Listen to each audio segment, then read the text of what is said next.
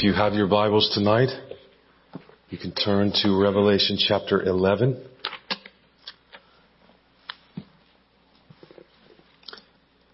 Revelation chapter 11. As we, just to kind of catch us back up as quickly as I can from last week, as we come into chapter 11, and it's two scenes in the parentheses between the sixth and seventh trumpets. John is first given this measuring rod and commanded to measure the temple in verses 1 and 2. To be measured, we learn, means God's protection, just as being sealed did back in chapter 7. To be outside these measurements is for the purpose of being trampled by God's enemies in the advance of the gospel. The Church of Jesus Christ is sealed and measured and therefore spiritually indestructible, our souls in this world while on this mission, but also physically vulnerable to suffering at the hands of those who reject the Lord Jesus Christ. John then hears a voice from heaven giving an overview, if you will, which is what we'll look at tonight, of the prophetic career of those the voice calls my two witnesses in verses 3 to 13. If we're remembering correctly, or if we can, this section corresponds directly to the vision of the 144,000, excuse me, and this great multi-ethnic global multitude in Revelation 7 in its placement, right, between the sixth and seventh in a series. Its theme, the protection of the church in suffering, and its dual structure of two visions, verses 1 and 2 and verses 3 to 13. In this second vision tonight, those latter verses, the picture of God's protective care over His church is described with even more intricacy, more depth here in Revelation 11. The measuring of the sanctuary in verse 1 and the invincibility of the two witnesses in verse 5 after their testifying work is finished reaffirm and reiterate the promise of chapter 7, that nothing will be allowed to separate God's people from His love for them. But in this vision, when John is prohibited from measuring the outer court, leaving it vulnerable to being trampled by the Gentiles, and the two witnesses are then killed by the beast in verse 7, we're being reminded that God does not promise to spare us from all suffering, but that He is going to hold us fast in suffering. The church is a twofold witness in the world until the return of Jesus by declaring God's truth and by suffering for its sake. So let me pray and we'll walk through this together. Father, I thank You for Your word. I thank You for this time that we've been given to stand under it and to hear it. And so, Lord, I ask that You would help us all to hear. Help us all to grasp the truth that You've breathed into this text. And Father, I ask You to overshadow me and be with me so that I might clearly proclaim it. And Father, I pray that we would be moved by the promise that never fails as we read through these things that describe our current world and the world to come. We ask and pray in the name of our Lord Jesus Christ. Amen. Let me read verses 3 through 13 of chapter 11. And I will grant authority to my two witnesses, and they will prophesy for 1,260 days clothed in sackcloth. These are the two olive trees and the two lampstands that stand before the Lord of the earth.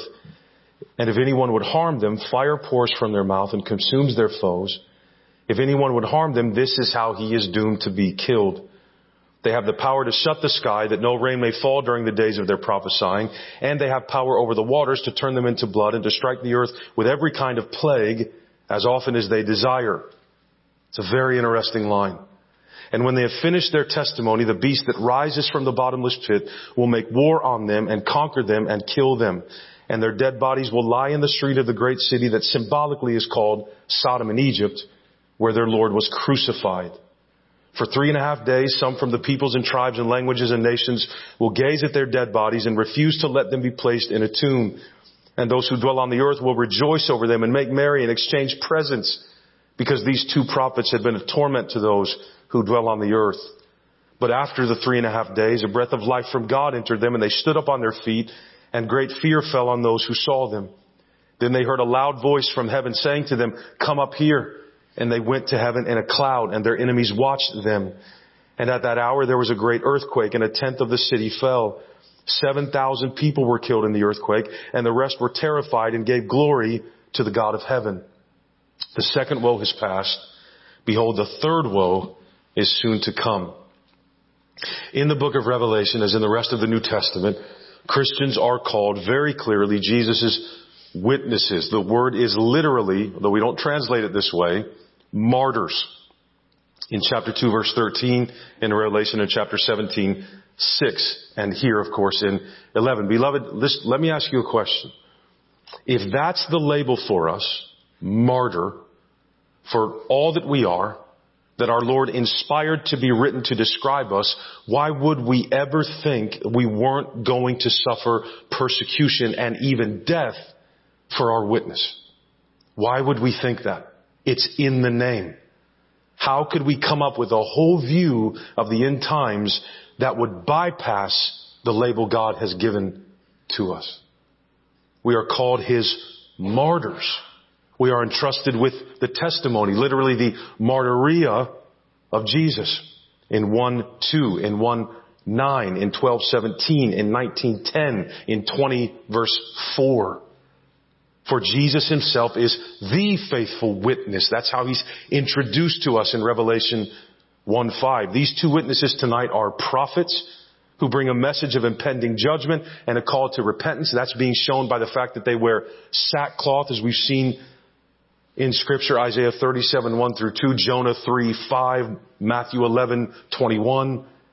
The text portrays them as having the power to inflict miraculous signs of judgment after the pattern of Moses. And some even see these two witnesses as Moses and Elijah. Maybe there are literally, well, let's just say a lot of guesses of who these two witnesses are. But after the pattern of Moses, the water turning to blood, the other plagues in Exodus chapter 7 verse 9, and after the pattern of Elijah or his ministry, shutting up the sky, causing drought in 1 Kings 17:1, destroying threatening enemies, of course, by fire in 2 Kings 1:10-12. There are two of them for two reasons. First of all, they satisfy the required quorum needed to establish reliable evidence in matters of biblical legal regulations. Deuteronomy 19:15, on the evidence of 2 or 3 witnesses, a matter shall be confirmed. That truth continuing to be true is reaffirmed in Matthew 18:16, 1 Timothy 5:19. Secondly, notice that they're portrayed in the imagery of Zechariah's vision in Zechariah 4 of the lampstand supplied with oil by 2 olive trees in the sanctuary of God. And then once again, as though the book of Revelation is written to fully explain and interpret the ancient prophets, and I believe it is, I believe that's how we should be reading it, Zechariah's vision that he had is modified. So all the images are there, but it's modified as its symbolic vocabulary is changed in the revelation to John. Zechariah's 1 lampstand has become 2 in Revelation 11:4. To Zechariah, the 2 olive trees are interpreted as 2 anointed ones who are standing by the Lord of the whole earth in Zechariah 4:14. The context there suggests they represent Zerubbabel, the royal figure who was to rebuild God's temple in Zechariah 4:6-10, and Joshua, not the Joshua the book of the Bible is named after, but Joshua the priest who is to lead worship in that temple in Zechariah 3:1-5. Both, therefore, Zerubbabel and Joshua, prefigure the coming servant of God, the branch who will unite the royal and priestly offices by building the temple, offering the atoning sacrifice, and ruling on his throne. Zechariah 3:8-10 and Zechariah 6:12-13. So beloved, these 2 witnesses here in Revelation 11 are explicitly presented as prophets, yes, but also in this imagery as kings and priests in the allusion to Zechariah's 2 olive trees. At this point in Revelation also, beloved, we have already seen the church portrayed as priests who reign in Revelation 5:10. Jesus portrayed the church as lampstands back in chapters 2 and 3 in the letters to the 7 churches. And we would say, but there are only 2 here. There were 7 there. All through the Old Testament, two witnesses verified truth. In Luke 10:1, Jesus sends out his disciples or his witnesses 2 by 2, right? Or in twos. I believe these two witnesses represent the whole church in its witnesses, or as witnesses. We start over. I believe these two witnesses represent the whole church in its role as witnesses to God's truth and against the world's lies and wickedness, and as martyrs for that witness, a twofold witness. Another reason I believe these two witnesses represent the whole church is that verse 7 here will use the exact same words to describe the church that are used to do so later in Revelation 13:7, telling us, signaling to us that the same protagonists are in view here. Here in verse 7, the beast that rises from the bottomless pit will make war on them and conquer them and kill them. That points us to 13:7, and 13:7 points us back here. It was given to the beast that came out of the sea in 13:1 to make war with the saints and to overcome them. So did you hear what in both of those texts, here in 11:7 and in 13:7, the beast makes war with the faithful followers of God and overcomes them.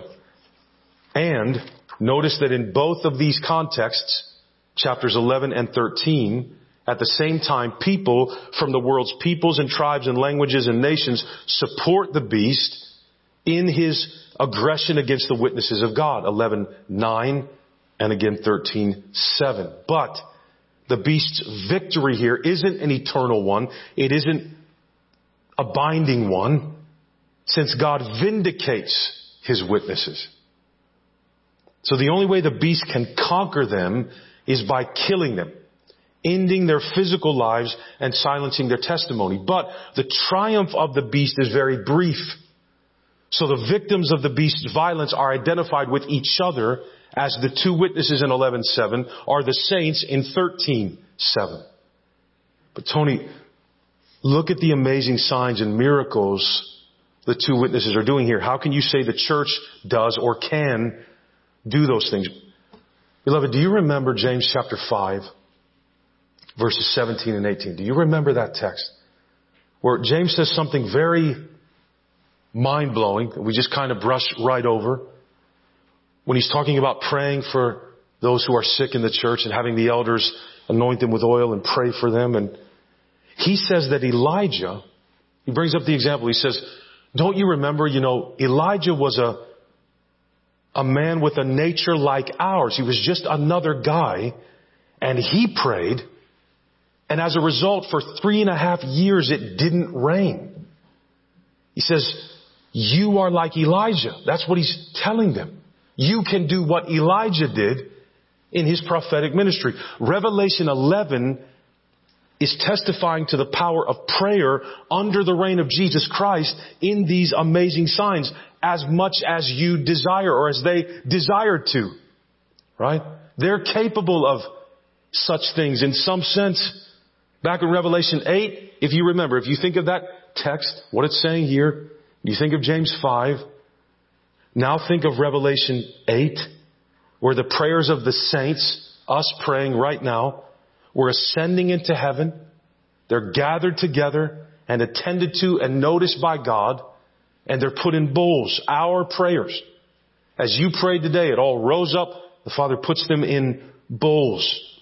Many believe the prayer of God's people, for God's truth to be manifest, and for the sake of the gospel, his judgments to be poured out, is in response to the intercessory prayer of God's people. Remember 10 verse 11. Maybe these torments here in chapter 11 are the seal and trumpet judgments being poured out as we pray. Miraculous things from heaven. The plagues evoke memories of Moses. Why did he do them? We've been studying Exodus on Wednesday nights. Why was he given power to liberate Israel from Egypt through these mighty signs? In Revelation 11, now we, through the Spirit, have power to deliver people from even deeper bondage to sin and death and condemnation. This is language to describe that glory which Jesus would consider greater than that of Moses. The time span these two witnesses prophesy is symbolized in a way that equates it with the whole span of the dragon's violent but ultimately unsuccessful attempts to eliminate the church entirely. And again, this time span, that of the dragon's aggression, is described in three ways: as 42 months in 11:2 and 13:5, as 1260 days in 11:3 and 12:6, and as a time, times, and half a time in 12:14. That phrase again coming specifically from Daniel 7:25. All three designations describe the same length of time in the ancient world. Keep that in mind. A month was 30 days. 42 times 30 is 1260. A year was 360 days. 3.5 times 360 equals 1260. So these statements were temporal markers, or the statements these temporal markers are giving us complementary perspectives on the same era of history as the order of these time designations imply. In the first and last eras, the time signature is 42 months, 11:2 and 13:5. In both of those texts, the focus is on the church's enemies and their aggression against the church. This same era lasts 1260 days, that era of aggression against the church, lasts 1260 days in 11:3 and 12:6, where the focus is on the church's witness and protection by God. The one text that gives us the timestamp from Daniel 7 of a time, times, and half a time is given as commentary on the protection of the woman in chapter 12, verse 6. So, the texts where these time markers appear characterize the era they're symbolizing in two ways. The enemies of God assault the church for 42 months. As the holy city is trampled by the Gentiles in 11:1 and 2, we just read that last week. And as the beast wields his authority in blasphemy against God and warfare against his saints in 13:5 through 7. The church is protected by God during this for 1260 days as the two witnesses prophesy and their opponents can't harm them in 11:3. And as the mother of the Messiah is nourished in the wilderness and the dragon cannot destroy her in 12:6 and 12:14 through 17. The common thread running through these descriptions is the opposition to the church and God's preservation of the church in her witnessing identity and task. They are assaulted by the Gentiles, the beast, the great city, and its international co-conspirators, if you will, and of course by the dragon himself. But they are also preserved by God, who will not allow his holy place to be defiled, or his witnesses to be silenced, or his new Israel to be swept away by the dragon's lies in chapter 12, verses 15 and 16. This mixed situation, beloved, of deadly danger and divine defense sounds very much like John's day and our day.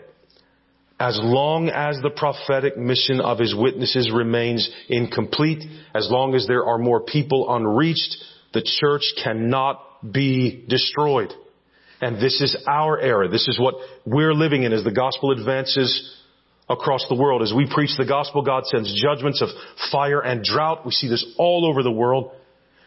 These were symbolized in the first and second cycles of seals and trumpets as partial plagues.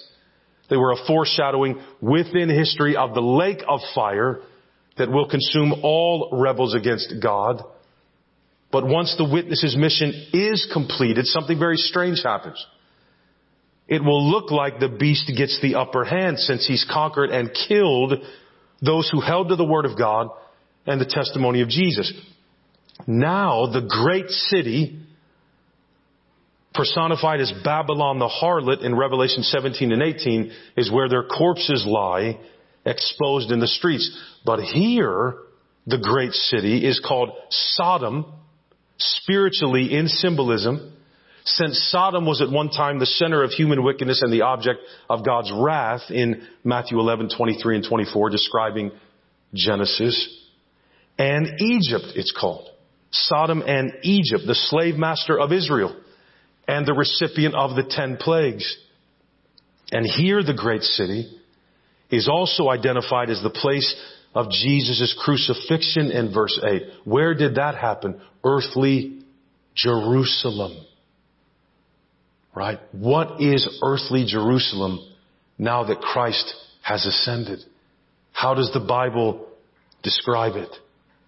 Meaning that in the final days here, and we're finding, earthly Jerusalem is the center of human wickedness and the object of God's wrath. The earthly Jerusalem and the anti-Jesus religion it promotes in Judaism have no claim anymore. No claim to the honored title, the holy city. This doesn't mean that the phrase great city only symbolizes earthly Jerusalem and Judaism, but all who dwell on the earth and give allegiance to the beast and then even rejoice in his temporary victory over the witnessing church. Verse 8 heavily implies, beloved, that a period of oppression is coming at some point against the church that is so intense, it will seem by all appearances that the church really has been obliterated from the planet. In verses 8 through 10, those who dwell on the earth, remember what that term means in Revelation, earth dwellers as opposed to the city of God dwellers. In verses 8 through 10, those who dwell on the earth and rejected the call of the two witnesses to repentance will celebrate the demise of the church and its testimony to the truth. You can feel this brewing even here. The church is increasingly hated and maligned and a nuisance to the world. But in contrast to the prolonged period of 3.5 years during which the church is allowed to give its faithful testimony to Jesus, the apparent triumph of the beast, how is it described? How long will it last? 3.5 days. God will intervene to raise his witnesses from the dead as a breath of life from God entered them and they stood up on their feet. That language we have read literally in the Bible before. The language is exactly that of that mighty resurrected army of dry bones that Ezekiel saw back in Ezekiel 37:10. That is where the wording in verse 11 comes from. And as those who oppressed and murdered them look on in terror in verse 12, the witnesses are summoned by God to enter heaven and so imitate their Lord's resurrection and ascension after the cross in the clouds. Acts 1:9, Daniel 7:13, Matthew 26:64, Revelation 12:5.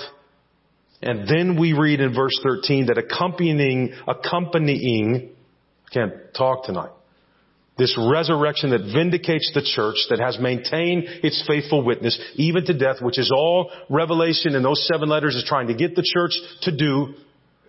There is a great earthquake. Again, this is that first tremor of the cosmic shaking that will remove the heavens and the earth in Revelation 20 verse 11 and 21 verse 1. It's the great quake we read of earlier in the vision of the 6th seal in 6:12 through 17. And we'll see again when the 7th bowl is poured out in 16:17 through 21, shattering the great city Babylon into 3 pieces, causing the cities of the Gentiles, those who no longer belong or do not belong to God, to fall, removing islands and mountains. The difference between this earthquake and the one that comes later in the 7th bowl judgment is once again the limitation of the damage inflicted here. Only 1/10 of the great city is destroyed by this earthquake and only 7,000 people were killed. So if this is it, right? If this is the global judgment, why are there only 1/10 destroyed and 7,000 killed? So that lets us know, okay, so we're still in history, we're still in the interlude of the 6th trumpet, the 2nd woe. That's where we are. The final trumpet woe, which brings the destruction of the whole order, is still yet to come in verse 14. The 2nd woe has passed. Behold, the 3rd woe is soon to come. When the church is destroyed here. The 2nd woe is past. Behold, the 3rd woe is soon to come. In the writing of the Old Testament prophets, 1/10 was symbolic of the faithful remnant spared from God's covenant curses on Israel. In Amos 5:3, Isaiah 6:13, that same connotation is attached to the 2nd number given here, 7,000. It was 7,000 in Israel in the days of Elijah that had not bowed the knee to Baal, right? In 1 Kings 19:14 through 18. But in John's vision, the numbers are reversed, aren't they? In who they describe. It was 7,000 faithful that didn't bow the knee to Baal. It was 1/10 preserved from God's curses on Israel. Here, in John's vision, 1/10 of the city and 7,000 people in it are destroyed. They're victims of God's wrath as the first to fall under God's judgment here. The enemies of God who survived this earthquake and have seen the witness church's resurrection in verse 11 and her ascension in verse 12 are terrified, the text says, and give glory to the God of heaven. Not in meaningful, willing worship and adoration. This is terror. This is worship from fear. It's awe. The Apostle Paul tells us that Christ must reign until all his enemies are put under his feet in 1 Corinthians 15:25 to 26. That's a very important passage for understanding the order of things at the end. And that the last enemy to be destroyed is death. Right? In context there, the abolition of death, the last enemy, occurs at the second coming of Christ when those who belong to him enter into the bodily resurrection life that Jesus himself entered as the first fruits, remember, of a new creation. 1 Corinthians 15:22 and 24. John's visions now in Revelation seem to portray the general resurrection, the last judgment, and the abolition of death that Paul spoke of as the final events that bring an end to the first things and make the way for the new heavens and the new earth in Revelation chapter 20 verse 11 to Revelation 21:5. And so we've already looked at verses 15 through 18, but the sound of the seventh and final trumpet that comes next in that text draws out praise from heaven after these things happen, because the time for the outpouring of God's wrath against his enemies, the judgment of the dead, and the rewarding of his faithful servants has finally come. Because these points of biblical revelation about the end of history are fixed, the resurrection of these witnesses, the church, portrays the bodily resurrection of all who by faith belong to Christ's true church at his return, which is accompanied by a great earthquake of judgment that will elicit fearful praise even from God's enemies, reminding us of what Philippians 2:9 through 11 told us, that every knee will bow and every tongue confess. In much the same way that this genre of visions can compress eons of history, which is what Revelation often does, into symbolic images that pass very quickly. Revelation 12:1 through 5 span all redemptive history from Genesis 3 to Acts 1. So in the same way this genre of scripture can do that, compress eons into symbolic images that pass very quickly, a split second in time may be expanded in a visionary description, and simultaneous climactic events that happen all together are given as successive so that you and I can see the different facets, the camera angles of the victory of Jesus. And I know most of the messages through Revelation give so much detail and they're very dense, and so maybe it's kind of hard sometimes to follow, and I'm trying to talk a little more quickly so that we aren't here all night. If you are interested in studying these things deeper and trying to go back over them, I am more than willing to put these sermons, I write a manuscript, I can modify them a little bit and put them in a little book form, and you could take those notes and study them if that would help at all. So don't get frustrated. Think of the sermon as like a buckshot, just shotgun, and then going back through it, having a little sniper and being able to concentrate a little better. But Revelation is meant to do that too. It's meant to overwhelm in some sense. That gets us primed to study it, right? All these visions tonight, between the sixth and seventh trumpet, set the scene now. So where we are in Revelation, the scene has been set for the central drama of the book of Revelation, which portrays, as we head into chapter 12, the war of the ages, portrays that as the conflict between the heavenly woman, her child, and the living God on one side, and the harlot, the beast, and the dragon on the other. What has happened so far? The scroll containing God's plan for history And the victory of his witness church through suffering has been opened by the Lamb and given to the prophet John to be prophesied for their sakes, for our sake, for the comfort and warning of the church of Jesus Christ in the world in every age since it's existed. Beloved, despite the raging of our enemies, we are safe. We are secure. No one can snatch us from his hand spiritually in the presence of our holy champion. And even though we are clearly vulnerable here to the violent aggression of those who hate our testimony to Jesus and want to silence our call to repentance, our spiritual security as this great sealed or here measured sanctuary is fixed in God's hand. And the last word concerning our preservation and vulnerability in this time between the Lamb's first and second comings is the voice of the seventh trumpet that announces the end of history here in verses 15 through 18. We need to see this joyful consummation at the end in light of the age-long conflict that has come before it, that has led up to it, as well as the archenemy of God who provoked it. So in the next cycle of judgments, in the seven bowls, John will return to the dawn of time. He'll get to the deepest layer of this war to finally unmask the enemy who lurks behind all of it. And it turns out is operating through the church's enemies, the great dragon, the ancient serpent who is called the devil and Satan, the deceiver of the whole world in chapter 12, verse 9. Beloved, we are a twofold witness in the world until the return of Jesus by declaring God's truth and suffering for his sake. That's the image. The two witnesses are a picture of the church as declaring and proclaiming and as suffering.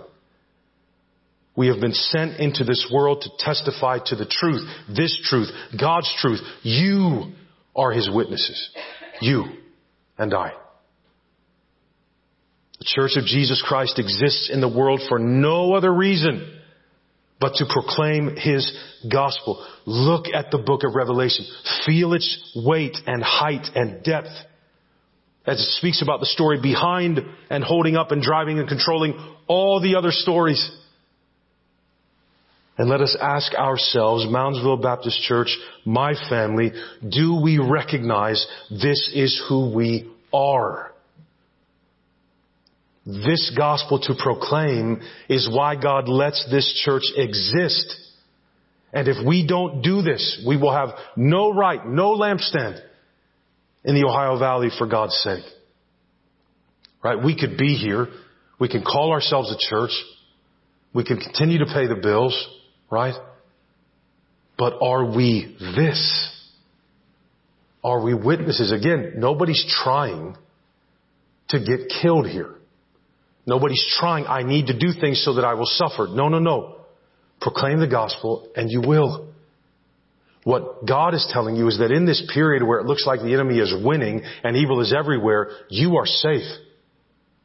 You are secure. You are measured. Your prayers can shape the world. That's what God is telling you.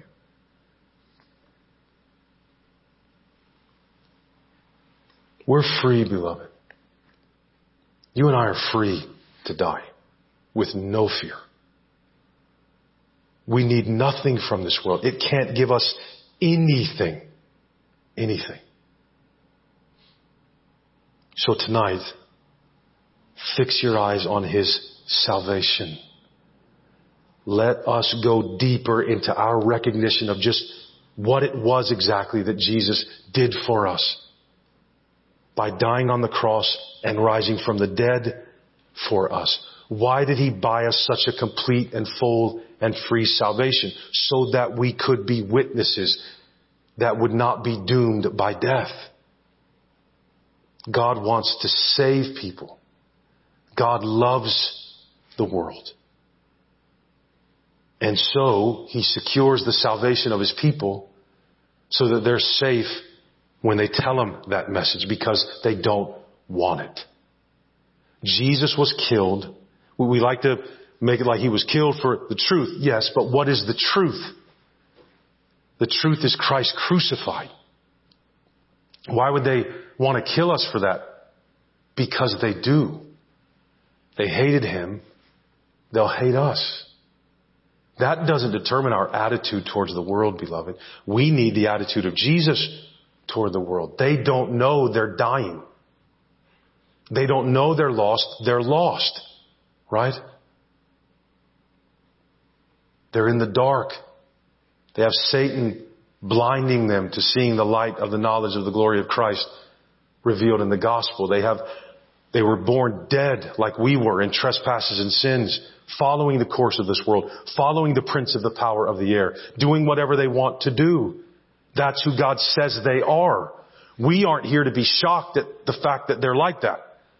We aren't here to end sin. God will end sin. Right? We are here to tell sinners where salvation is. And we're here to remind them, listen, God is being patient now because He desires your salvation. Right? That's who He is.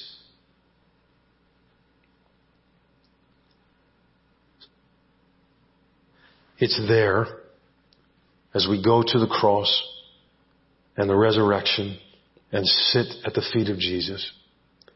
It's there at the point of our deepest need, where God met that deepest need, where you and I received God's greatest provision. It's there that we were meant to and will hear and see the truth that sets us free in such a way that we won't be able to stay silent. You don't have to be a professional. You have to be a recipient. Most of you are more poised to be witnesses in the world than I am.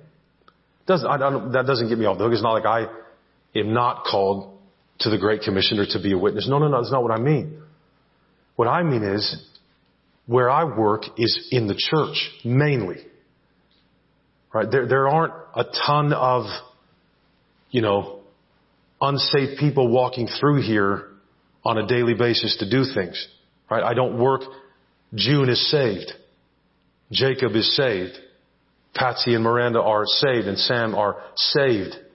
Bob Annette is saved. Right? Dave Durig is saved. When these brothers and sisters, when I'm around them, right, I'm not trying to get them saved. Most of you, or well, I guess maybe, are most of you retired? Is that right? If you're retired, raise your hand.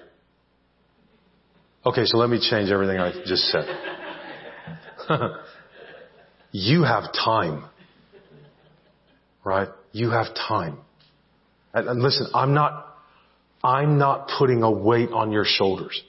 I'm not trying to get you to do this by threatening you with the destiny of the world. It is not up to you to save people. And it's not like if tomorrow you wake up and you're too tired to go out that God is disappointed in you. No. Don't go there. Go to the cross. Right? God would, in a sense, redeem the life that you live for His purposes. Right? So, whatever role you play, wherever you are in the witnessing ministry of the church, live there. You don't have to reach new heights. Just remember this is who you are. And the best way to remember that is to go to the cross and remember who Jesus is for you. And as He fills you with His truth, as the Spirit reveals Him to you, I won't have to beg you to proclaim. You'll do it. You'll do it, and so will I. But look at the life God has given you.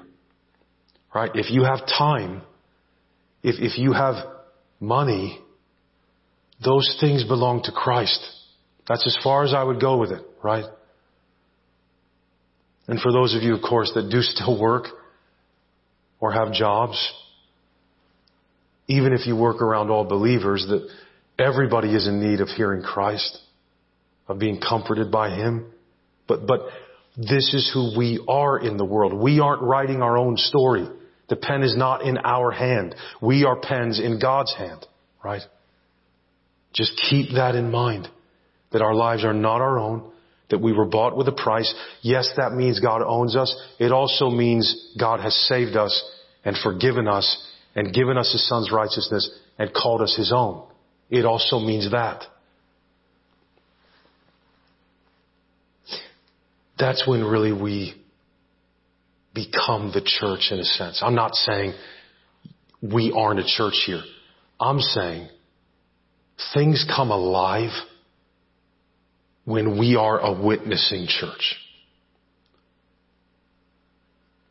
That is where we find ourselves in this book, and it starts to make sense, right? So look to Christ. Look to Christ.